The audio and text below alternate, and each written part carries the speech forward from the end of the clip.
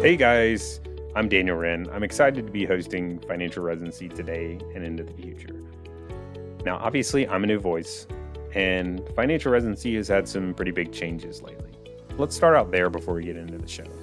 Now, I know Ryan shared the lowdown last episode or a few episodes back and talked about his plans for handing off the baton and made some introductions to myself and some others that will be helping out going forward. So hopefully you were able to check that out already. But if you hadn't, definitely make sure to do that and check it out. But in short, I'll be taking over the personal finance shows going forward. And so I'm super excited for that opportunity to talk with you and really help pick up where Ryan left off. Now, since I'm new, I wanted to clarify my plans and tell you just a quick bit about myself. Now, I know this is Financial Residency, obviously. And so, first of all, I wanted to make sure and really refocus on that original theme of Financial Residency and focus kind of on, a new season of providing that educational content on personal finance that's really honed in on, specific things for you. Second thing is you don't have to worry about a hidden agenda with me. Now, I'm going to be doing these shows going forward, and oftentimes these sorts of avenues involve hidden financial pressures. So with me, I'm not going to be selling out. Like, you don't have to worry about that. In fact, I don't accept those sorts of payments due to my planning business. We have chosen to not take on those conflicts of interest. And so, in fact, I'm not making any money to do this podcast. I'm not going to be, selling student loans, no real estate deal commissions, all that junk behind the scenes. You don't have to worry about third-party payments to me influencing what I'm going to say to you. So you might be asking, like, well, if you're not making money, why are you doing this? Good question. First of all, I enjoy it. My day job is working one-to-one with physician families, and that's great. I enjoy that as well. But in that work, I kind of miss out on the one-to-many, just general education, and I enjoy that too. In fact, I already have a podcast. It's called Finance for Physicians, where I'm able to do that. And I'll continue to be able to do that even more so with Financial Residency. Second thing is it's a great way to naturally and not aggressively market my one-to-one planning business. Now, of course, that is a conflict of interest that we should get out in the open. So if you're, a great fit and you're interested in that one-to-one help, of course, we're going to recommend talking to our planning firm. Third thing is, if you're curious about my style and the type of content we're going to cover, I would encourage you to check out my existing podcast, Finance for Physicians. Very similar approach to what we're doing here with Financial Residency. If you're really curious about what that's going to look like, definitely go and check that out. Okay, so that's enough about me. With that, let's get into today's show. What's up, guys? So we're talking vitals again today, and we're going to be, hopefully this is a little bit more fun topic. Last time we talked about safety net type stuff, like worst case scenario planning. That can get a little depressing, at times. It's like thinking about the worst case scenario. So today we're going to be talking about having an investment plan. And so that is the fifth vital, is having an investment plan and checking it every so often. And so I'm going to talk through like what that looks like, how you can boil it down to like a simple, one page sort of snapshot, how to kind of check up on that. But the focus today is going to be on what does that investment plan look like, or why do you have it in the first place? Some ideas for how to take a peek at that over time. All right, so before I jump into going through this, just a little side note for those that are listening that work with our planning firm already. So I mentioned this last time. This is something, and really all these vitals, these are things like we already keep track of for you. And that really should be one of the benefits of working with a financial planner. If you're already working with one, you'll know what I'm talking about. That one of the benefits is they kind of keep up with these vitals for you. They're still important to understand and kind of know the gist of, but like it's not as much on you to like DIY these things. So just wanted to point that out for those of you listening that already work with us. So what is an investment plan? I think that's probably a good starting point. An investment plan is really just to documentation, I mean, it is what it sounds like. It's some people call it investment policy statement. That's like the formal way of looking at it, but really it's just a documentation of what the investment plan is. A lot of times you are lumping it together based on a goal. So like one family might have two investment plans. Maybe the one investment plan is for like the retirement bucket, and then they maybe have a separate investment plan for vacation home, like saving for a vacation home, or maybe another one for like a charitable fund, or another one for like a college savings fund. So it's oftentimes organized by like purpose or goal. And so it's just a high level like summary of basically like what is the goal? What are we going to be doing? Like what's the plan for investing? Whose responsibility is it? The philosophy, what's the process? And just an outline of the, more specific investment plan.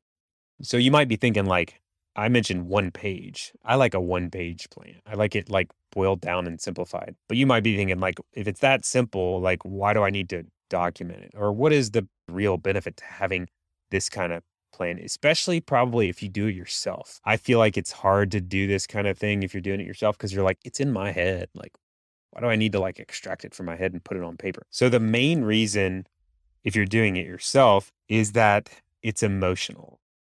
Investing, it's not always emotional, but it can easily become emotional. And it's so easy to like slowly start to deviate from the plan. And 5 years later, forget that you had even put it together and you've slowly gravitated towards a completely different direction and not realize it. And that's a problem. That's definitely an issue that is very easy to go that route. So if you don't have it written, it's much easier to go down that path. You're more at risk of going down that route. Also, it gets really emotional when things don't go as well, when the market gets dicey. So March of 2020, that's the most recent example. It got like super dicey for a month or two where like the world is falling apart, like with the investments, they're just all tanking. Everything's going down. It's like nothing's working. So when you have a plan in your head, not documented, it's really easy to be like, kind of get wrapped up into that and be like, oh, what was the plan again? Like, was it to like tweak things? Because everybody, it feels like I need to tweak things because like everything's messed up right now. Like the market's tanking. I got to tweak things and everybody's telling me I need to tweak things. I need to do something different and change it. So you're susceptible to like deviating from the plan, especially if you've kind of like lost touch with it in those like volatile times. And then the third reason I think it's helpful, and this is more for people that are not doing it themselves, but I think it's helpful to just kind of be on the same page, have like a high level overview of like what they're doing for you. Like it's just a good way to like convey what the plan is for the people that are going to be taking care of the accounts for you so that you have a general idea so that you can make sure it all makes sense or you're on the same page with things. So it's definitely an important thing. I think it's a huge necessity. And I think the real problem with not having one is you're going to really gravitate towards, even if you have one in your head, you're going to gravitate towards not having a plan. It's like anything, you got to get it on paper to document it. You got to get it on paper and have it like real concrete so that you can refer back to it. So that's what it comes down to, is referring back to it. And that's why I would call it like one of the big vitals, is something ideally you have documented that you can refer back to and kind of do a quick check and be like, okay, that's good reminder to myself or good reminder of what's happening with this, especially when it's getting kind of crazy. So I talked about some of the example purposes that you would typically use it for, but the gist of it is you're using it for any like longer term like investment strategy and you're outlining the plan for it. So I'll walk through like what the key parts of an investment plan are, and then we'll talk through that. So first big part of it is an outline of the purpose and the responsibility. So if you're just doing it yourself, it's like this, it might be as simple as like, this is a plan to outline how I'm going to manage my funds that will be eventually used for mine and my spouse's retirement. That's it. Now, if you're working with an advisor, it's going to say, we're going to take care of this account for you. It's our responsibility to manage it. We have a fiduciary responsibility to manage it on your behalf. Here's what our understanding is of the purpose of the funds, for retirement. So that's that first part, is just outlining the purpose or the why and who is responsible. The second big part that you'll typically see in these is an outline of what the investment philosophy is. So with investing, there's all kinds of different like flavors of investing or philosophies, like ways people see or, ways of doing it. So I think you should like summarize which investment philosophy or approach you're going to take. And I'll talk through like what our typical or what our approach is for each of these areas to kind of help you with some real world examples. Like, for example, our investment policies, the philosophy outline, we believe in passive investing. Basically, I mean, there's a ton of academic research that backs this. So like, if you believe in like academics being a good source of like how to do things or data and research, passive is definitely a great approach for investing. Passive investing is a kind of a philosophy in itself. The idea is that like it's more efficient to own the entire market than it is to try to pick what's going to be better and what's going to be worse. So in other words, the market overall is pretty efficient and people are pretty inefficient or not very good at picking the winners and the losers. And so lots of academic research backs that strategy. That's why we use it. We're big fans of it. Low cost is a big part of that philosophy. That typically goes hand in hand with passive. That's one of the kind of secret weapons, I guess, of like passive investing is that it just inherently has lower costs because you don't have to pay so many humans to try to pick things. But outlining that, we have a passive strategy, which means we're going to try to own the entire market instead of trying to pick the winners and the losers. And we're going to use low cost, maybe ETFs and mutual funds. That's pretty common, and try to minimize taxation. So that's part of our philosophy. Like we believe that there's really not much value to be had by trying to pick the winners and the losers in the investment world. And so that's where the passive philosophy comes from. On the other hand, we believe that there is some opportunity to add value by minimizing taxation, especially for most of you listening. Like if as your income starts to go higher, income brackets higher, there's more at stake. That tax piece can be of value. So we work to try to focus on minimizing taxation on top of that. So that's our investment philosophy. In our investment plans, we try to boil that down to a few sentences. Ideally, you have kind of an outline if you're doing it yourself, like what approach you're going to use. Otherwise, you're very susceptible to changing philosophies. And I mean, most people you get the shiny object. Somebody tells you about a new strategy. So ideally, you're sticking to this. Once you set this thing up, this is a kind of set it and stick with it, not forget it, but like set it and stick with it as far as the philosophy. That's the way to go. And then revisit it over time it's more making sure you're on track with the philosophy as opposed to changing it all the time. You're more going to be like checking. So say a year from now, it's like in the past couple of years, people are like the trends in investing have been like GameStop, buying stocks and selling stocks, or, Tesla stock or Bitcoin or all those kinds of things. They've been like Robinhood. Those have all been kind of like recent trends, but those are in complete conflict with like a passive approach. So it's good. I mean, not that they're like bad. Those things are not in themselves bad. It's just before you start to invest, it's good to reference this, say like, what's the purpose of this investment? How does it fit into my investment plan? Am I following my philosophy that I've put down here on paper? If not, then do I really need to do this? So that's that second piece, just outlining the investment philosophy. Third part of the plan is a summary of the review process, because an investment plan, it's something I've heard a lot of people ask us, like, I want to just automate this thing. That's a reasonable way to think. I mean, it would be efficient if we could just automate these kinds of things. But I think with investments, that's not really a good approach. There's going to be needing to be tweaks that are made along the way, but they don't need to be like big, huge changes. It's just, even if you're not changing anything, it's just important to check on this, just a quick check every so often, and have a process for how you do that check. And so like, for example, on our investment policies, like our review process is that we look at the accounts, like each account quarterly at minimum, and sometimes more frequently if the market gets volatile.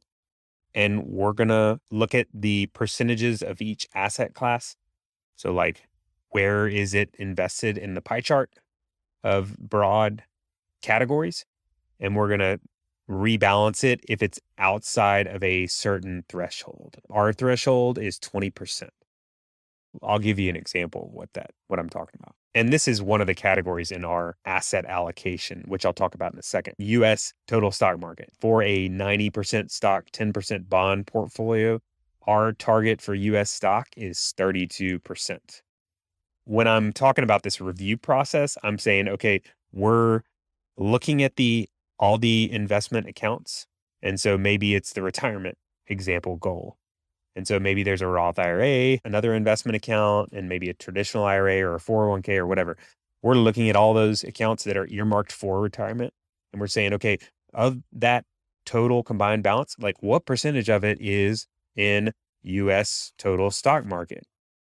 And so it needs to be 32% ideally, but like we will let it go 20% up or down one way or the other. So I guess I'm going to try to do math off the cuff. 3.2%. So 3.2% is 10. So 6.4%. We'll let it swing about 6%, 6.4 up or down. And that's where that 20% variance is before we're going to, for sure rebalance it. That's kind of a general rule, is like, we're going to let it swing up to 20% up or down, because otherwise you're going to be rebalancing it like every second. A lot of the research we've seen is that that's a more efficient approach, is that you let it swing a little bit, let it run its course a little bit, but then once you hit that threshold of 20%, you're rebalancing it. So in that review process, we're looking at, which is quarterly for us, or if the market's volatile, we're looking at each of the asset classes or each of those pieces of the pie. And we're saying, okay, what percentage do we have now? Because originally we were at 32% on that example. But what is it today? So if it's like 33%, we're like, check, that's good. But if it's like exceeded that, so say it's 40%, we're like, okay, got to rebalance the whole entire thing. We're just looking at it to see, okay, have we exceeded that 20% variance in any given category? If so, we have to rebalance. If not, we're potentially good to go.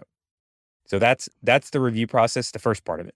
The second part is we have kind of a note of like, we're going to look at the overall plan on an annual basis typically. Since we're managing it for our clients, we need to have like a kind of a high level update discussion of like, are we still good on the plan? And our target is around annually for that. If you're doing it yourself, I think it's very important to say, how often are you going to look at this? And how often are you going to rebalance it? How often are you going to make sure your pie chart looks good? And when are you going to decide to rebalance it? Like, at what point do you rebalance it? I guess to clarify this, for those of you that like early on, like if you're in training and you just have, maybe your only investment at this point is like the work retirement plan or something. In a lot of cases, it makes sense just to use like their automatic target date fund, they call it, like the autopilot fund. And that's basically just one fund that operates under an investment policy. And it like does it for you. And it's based on your retirement date. In other words, it's got its own like internal investment policy, and it's kind of like doing its thing. It's almost like working with an advisor that does it for you. And so really it's less of a big deal to go through this process if you're using that approach.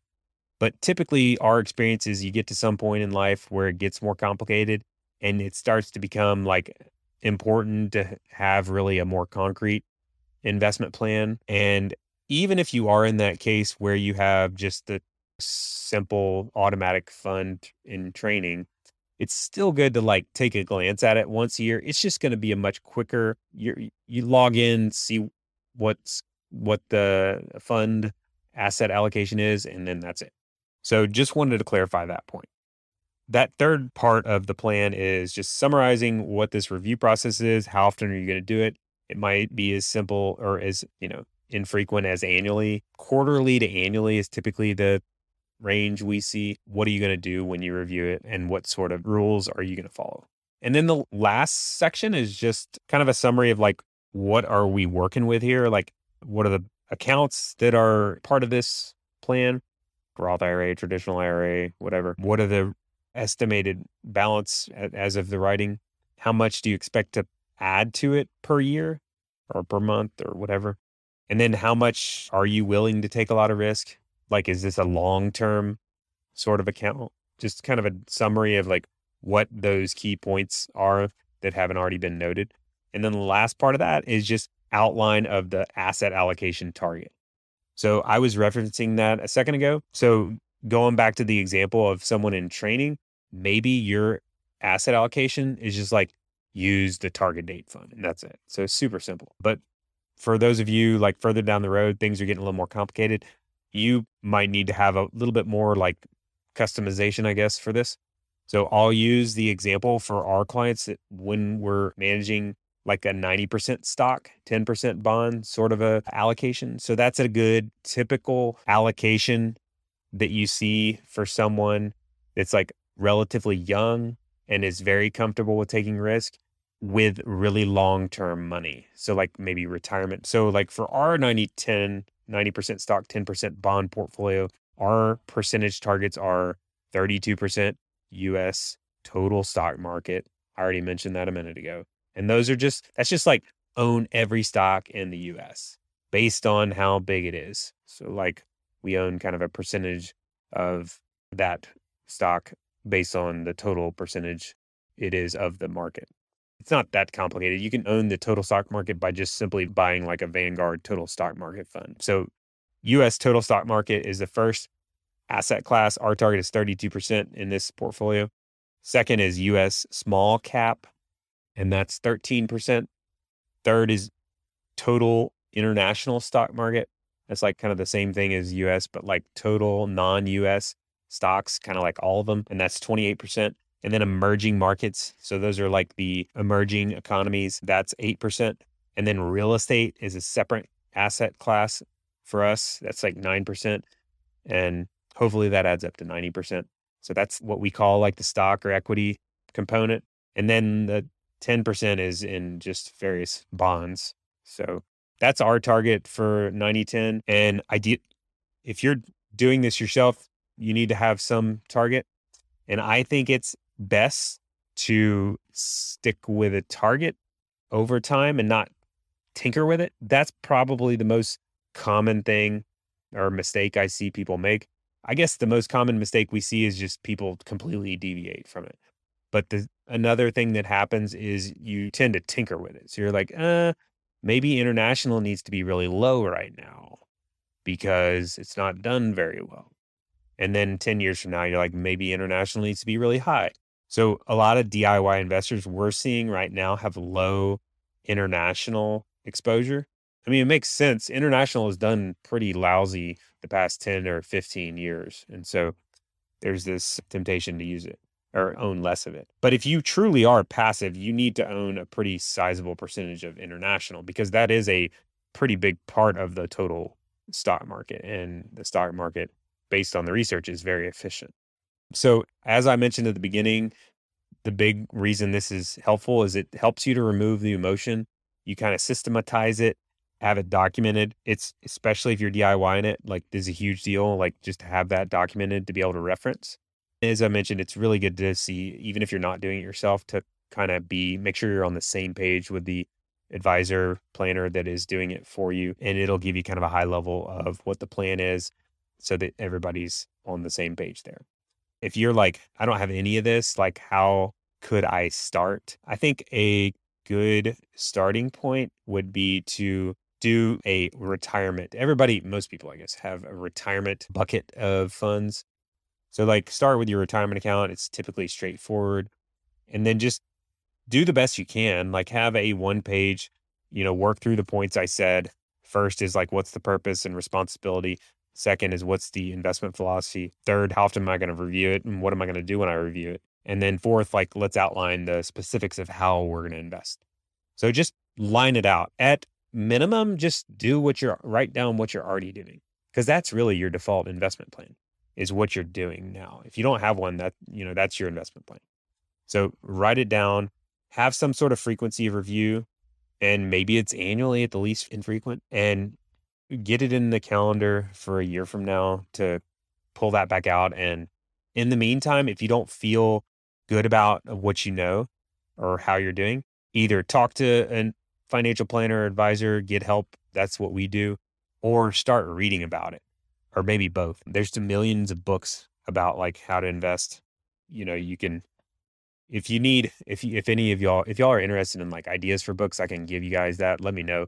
I have a million of them that are, I would say, just let me know kind of what you're looking for, I guess, or where you're at in like the education journey. I'm happy to throw out suggestions. But yeah, I think that's a good starting point. Get at least something down on paper. Ideally, it's electronic. You can kind of refer to it and maybe you print it out as well. And then put a reminder in your calendar at least once a year, maybe a little more frequent, to refer back to it and just kind of do a review of it. And ideally, you're making small improvements over time without like tinkering with it. Hope this has been helpful, and we'll look forward to jumping back into the last couple of items in the next few episodes. Hope you have a great rest of your day. We'll talk to you next time.